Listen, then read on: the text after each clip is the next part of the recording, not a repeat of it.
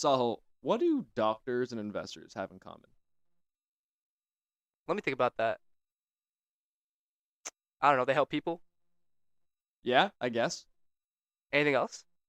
I have no idea. But guess what? We have someone on to talk about it. All right, let's go.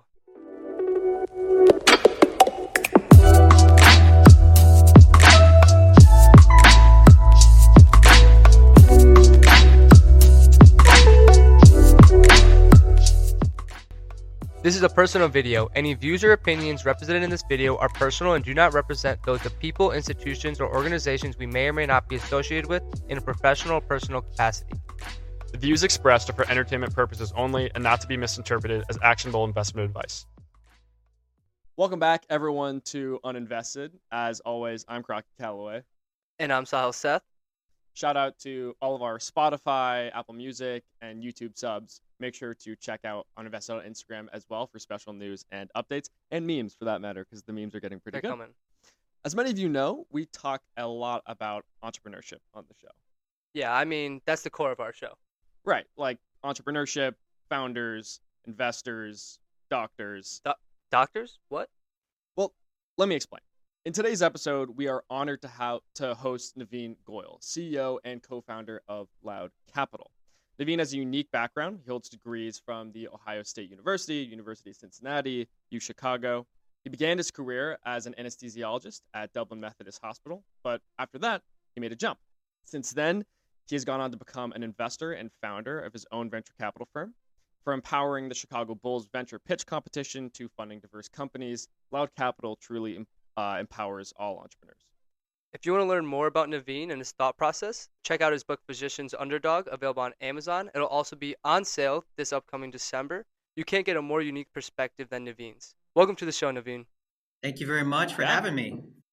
Yeah, of course. Navin, we are obviously dying to know how you went from physician to investor. So for a minute, we'd love to just have you put yourself in our shoes. You know, Sahil and I, we are seniors in college. We're 21 years old. So is 21-year-old Navin set on being a doctor when you are in college? Why don't you just take us back a little bit and tell us about that journey?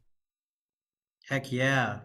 So I wanted to be a physician for a long time, probably grade school, and ended up focusing and working towards that with the thought process of this is my career, and if I can get to it, I'm good for life, which probably isn't a unique perspective with how a lot of us think. And so, just so you know, nowadays I don't ask people what do they want to be when they grow up. I say, what do you want to start with? Because that's my new mindset, which is we always want to continue to learn and we want to continue to be challenged. We want to continue to climb the ladder. And that's how you seek and receive fulfillment. And no one ever told me that. So that's why I'm saying it now. But, after I became a physician and started practicing as an anesthesiologist, I ended up co-founding my first company called Smile MD, now known as Offer Health, in 2014. And that essentially got me into an entrepreneurial mindset of, wait, we just created something. Now, what else can't we do? And it wasn't necessarily a smooth, like, this is easy, things were just falling in place. In fact, it was the opposite. Sales were slow. Multiple times we were like, should we keep going? And this is a mobile anesthesia company that we started. And eventually I got very empowered and kept going and kept feeling like a problem solver that could make a dent in the universe. And eventually that got me into investing and more angel investors kind of saying, hey, where should I invest? What should I support? What entrepreneurs should we keep moving forward? And then Loud Capital was co-founded in 2015. So this was a slow evolution of mindset, of confidence, and really feeling like you can change the world on a larger scale or larger stage than originally thought. Oh yeah, I totally agree. I always wanted to be a founder growing up, but then when I heard about venture capital, it's like you can affect so many founders, make an even bigger impact than one company. But you talked a lot about physician ethics within venture capital. How has your experience as a doctor impacted your investing styles? Yeah, that's a great question. So, as a physician in general, when you are working, let's say in your clinical job, there's really no question of who is the center point of focus, and it is the patient. It's like whatever we need to do, and you go to work and you do what you need to, and then you go into the, let's call it the wild west of business. And you know, it's the wild west. There's people with different alignments, people with different goals. Some people are like, I just want to make a crap load of money. Some people are like, I just want to sell this product as much.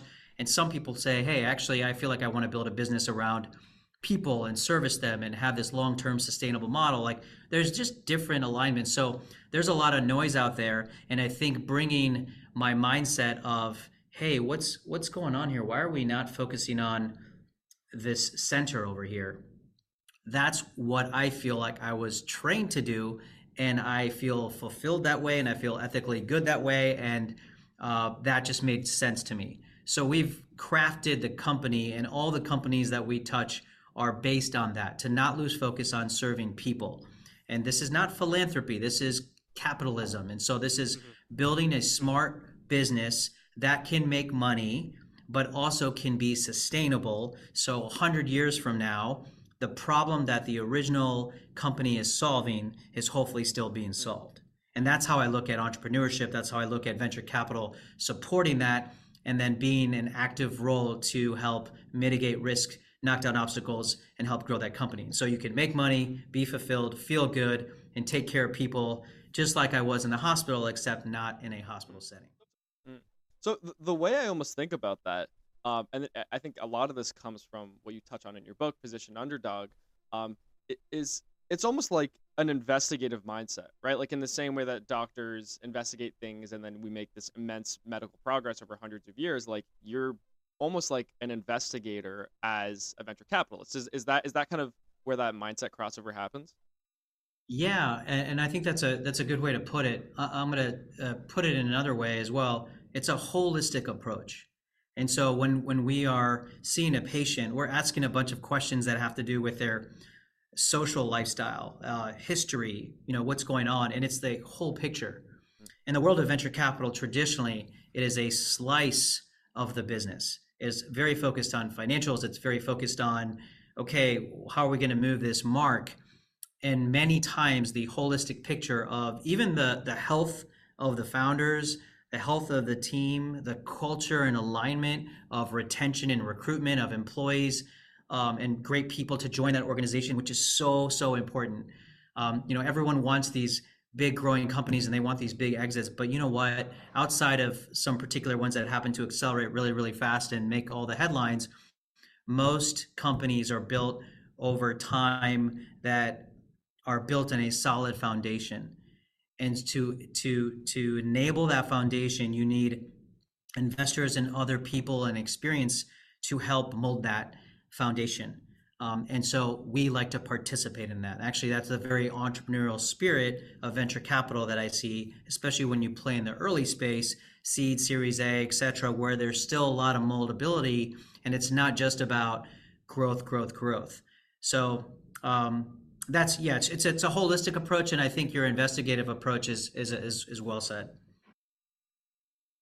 There's one question I do want to ask. You're really talking about investing in companies that are going to make a big difference going in the future, really sustainable, 100 years from now.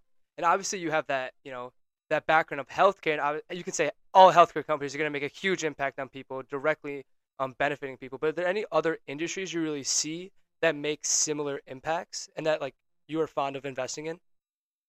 Absolutely. And so, people assume that we only do healthcare because I have a physician background, but I have multiple partners with non-healthcare backgrounds. So we're actually industry agnostic. We have close to 70 different companies, many non-healthcare. A lot of them are technology, we have energy, we have education. And so when you talk about healthcare, and like you said, Sahil, about taking care of people, so that's a little bit more obvious on the impact side. Well, let's talk about the last few years, with the pandemic stressing the world out in many ways, not just stress mentally, but stressing systems that don't work, such as education. So I have two daughters, 14 and 12. I live in a pretty nice suburb and a nice school system. And so we were fortunate to still have transportation. We were fortunate to still have teachers, and we were fortunate to still have them go to school most of the time. Now, a lot of the country didn't have that. A lot of the world didn't have that. And so what it did for our team is, this is crazy how there's all these young kids around that don't have access to education outside of the stresses of the pandemic and whatever was happening at home and around the world. How can we enable education for a child that doesn't have the same school system that I live in, or doesn't have the same devices, etc., to access that? So it's access to education. So that's a technology component. It's also a people component, because just like a lot of physicians, nurses, medical folks are leaving the industry of healthcare, a lot of teachers and administrators, etc., are leaving the system of education because they no longer feel like they're serving students. This is a vehicle that is not serving its students. And so we're very interested in not only the technology to reach kids, not only in the teacher training to retain, recruit the best of the best so they feel fulfilled, but also the content and how we're approaching education. Because the school, the courses and things that I was learning in college, I have a feeling both of you are kind of learning in college right now. And the world is vastly different. Yeah. And I graduated in 1999, so it's been a while, fellas. So, so my point is, how has that not changed, the actual content? And so, I can talk about this forever, but education is a big one. I'm very interested in it. I see my own girls learning stuff that I'm not, actually, I am sure that it's really not relevant for this world. Yeah. It's really about embracing change and having skill sets to adapt to that change. And that's not what's being taught.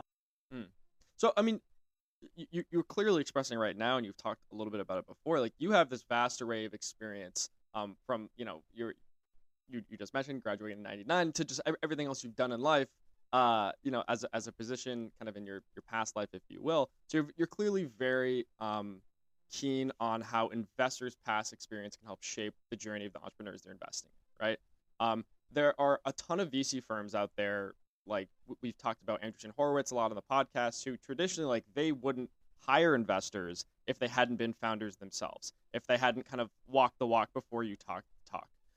How do you feel about that mindset, and kind of how do you think that connects to your idea of being an underdog and kind of bringing unique experience to the table? I'm actually very aligned with that philosophy of entrepreneur going into the investment world for a couple of reasons. I feel very strongly, but in my world, feeling strongly is one thing, but I don't see everything as black and white, because there's always exceptions, and there is a place for a lot of different people at the table.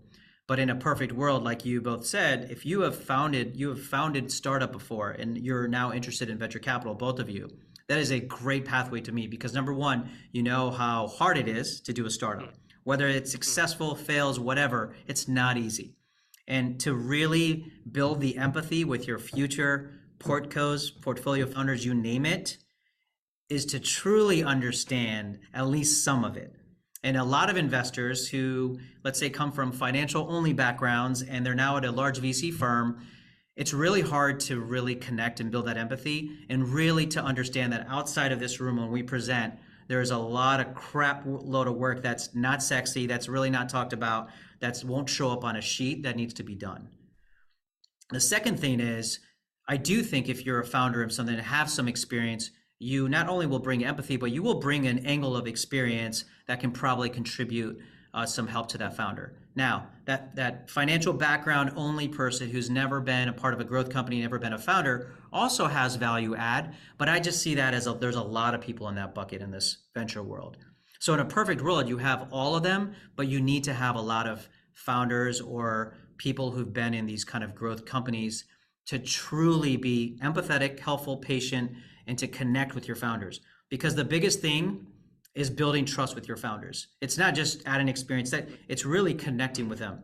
And so if there's an investor that's a pain in the ass that has no clue what I'm going through, a year from now, I'm not calling that person. I'm not relying on that person. I'm not leaning on that person.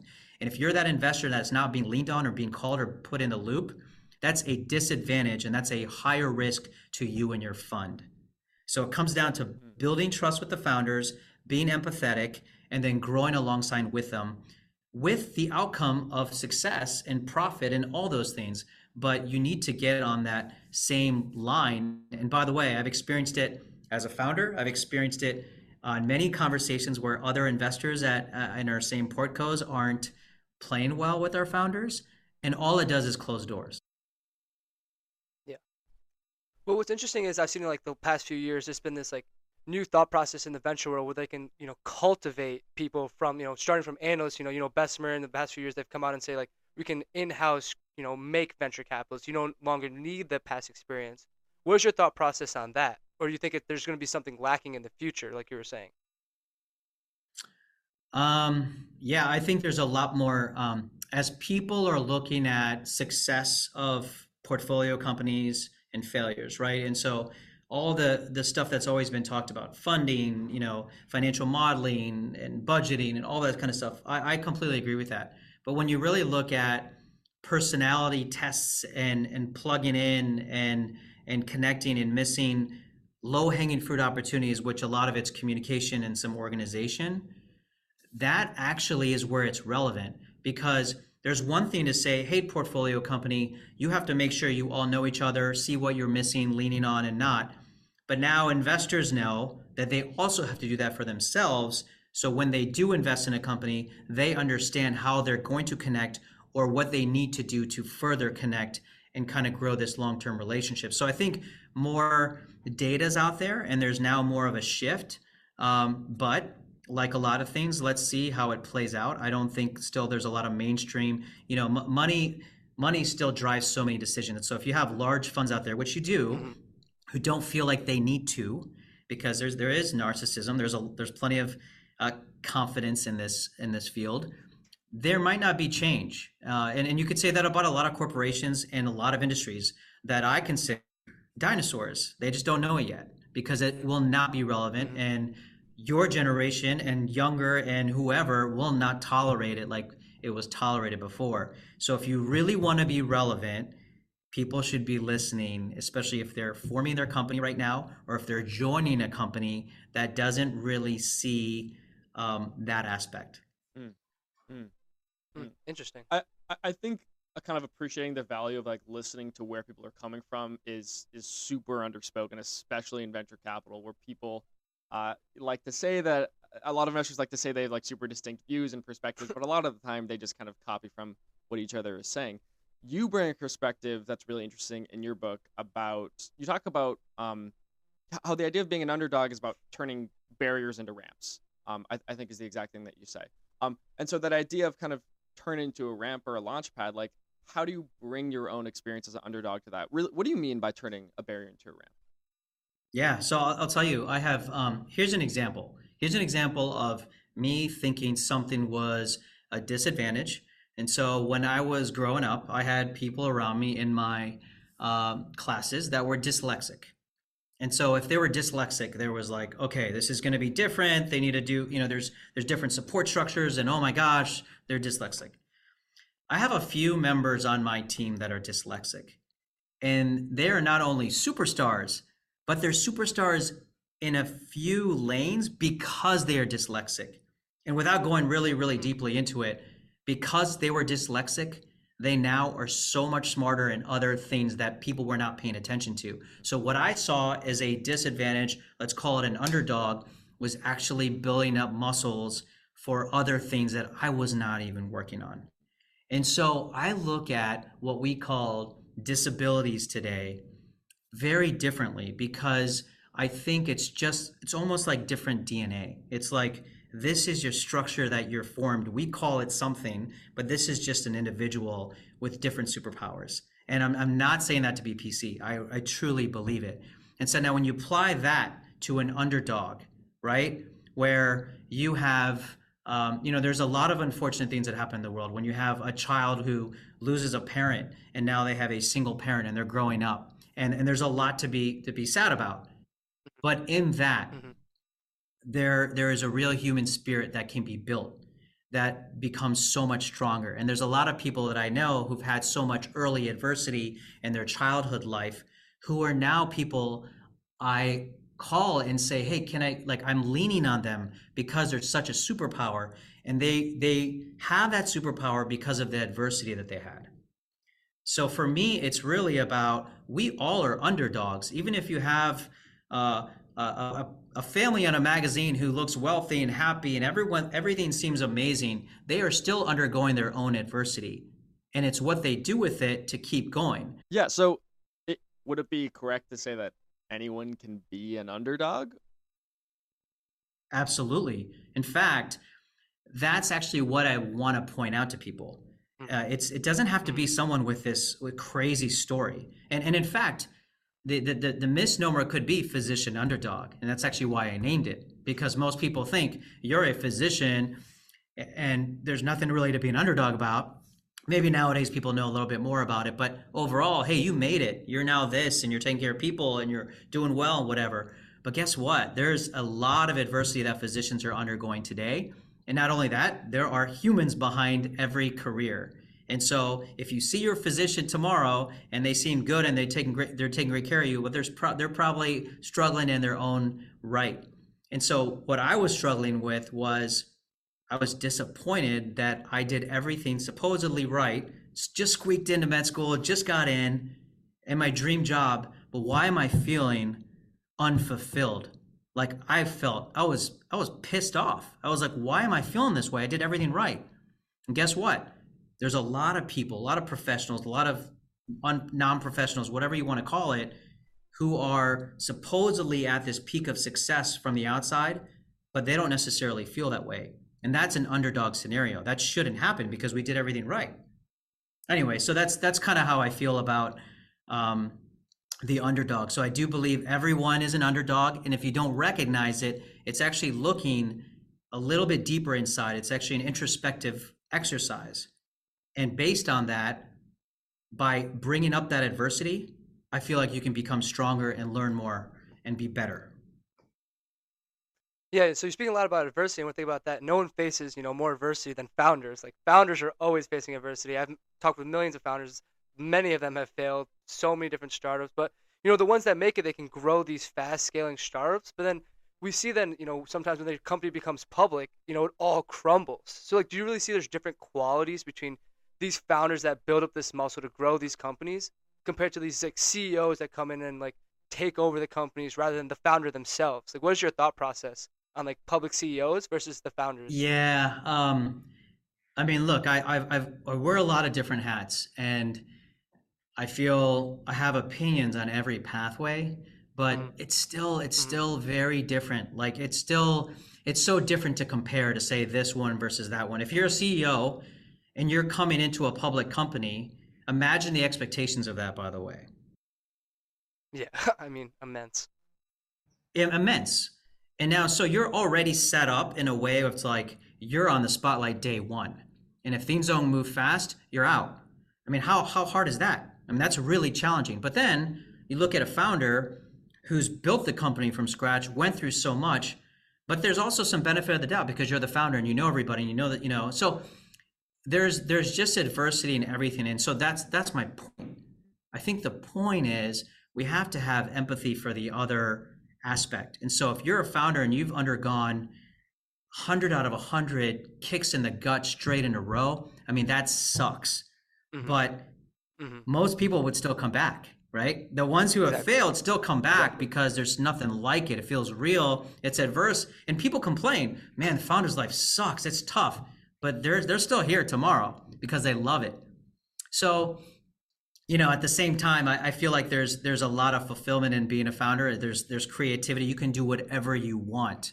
And you can fail, you can fall on your face, but you can keep doing it. That's, to me, is very liberating. In the physician world, you have people who worked really, really hard, followed all these perfect things here, this plan, and now there's adversity because now they have to be perfect. And when they, if they're not perfect, they're looked upon as like, hey, what just happened here? And that's like, think about that. Like, I don't know how to compare that to a founder, but that is challenging in itself. And they don't have creative space and outlook and all these things, but they also have the privilege of taking care of people. So it's just like there's a lot of like ups and downs, but everyone is undergoing their own adversity. And so wearing all these different hats, that's what I've realized. I love it. I love it's like you've touched on this like awesome like trio of these like, you have to be a listener, you have to be an empath, you have to be resilient as hell. Like those are clearly things that don't just make an underdog, but just make like people in the investing and entrepreneurial space. Like if you're not an operator in this space who can do all three, like like what value adding? I love it. We're getting to time. We like to end with our final big question to all the guests we have on. We're super curious, and our listeners are curious. Navin, what's one routine that you have kept throughout the years that you think contributes to who is Navin? So the last decade, I do yoga almost every day. So we can call it yoga. We can call it the morning time I wake up and I work out for 30 minutes at least. And so what that does for me is it working on myself. And with yoga, you actually can do physical and mental. And so this morning I did a half hour of yoga, and I work at home. But post-pandemic, I haven't been going to gyms. I'm just very comfy at working out in the morning at home. And that's what I did. And I was thinking about it this morning. So I'm physically doing my thing, but mentally I'm clearing my head. And so every single day, and I'm a nerd, kind of a robot guy. So I wake up like at 5:15 in the morning. I do yoga. I read. I'm like such a nerd now. I'm working on myself. And so when I'm now ready to make decisions and do the formal work stuff, I have already worked on myself. So I'm a clear mind. I feel fulfilled and good already. And whatever comes my way, I feel like I'm handling it better.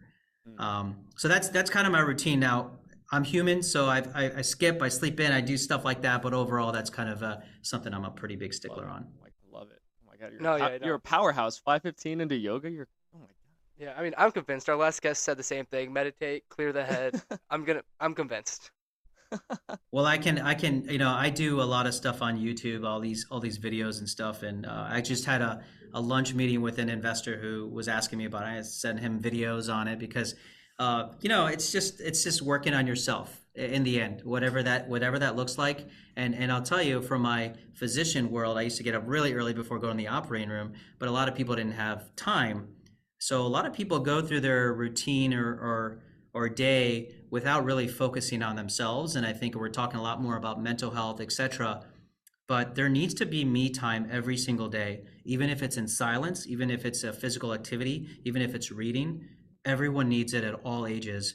And I think things slow down a little bit, and there's even a gratitude practice that you can do. All right, so we're waking up Sahil at 5:15 tomorrow, and we're going straight into we'll yoga. We'll film it, post it on YouTube, let everyone know, follow along.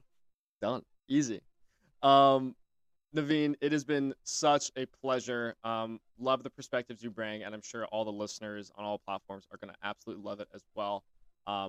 But as always, I'm Sahil Seth. I'm Crockett Calloway. This is Navin, and this has been Uninvested. Make sure to subscribe, like, comment. Also, make sure to check out our Instagram right here. Look out for a future podcast where we do a Q&A on Navin's book. Peace.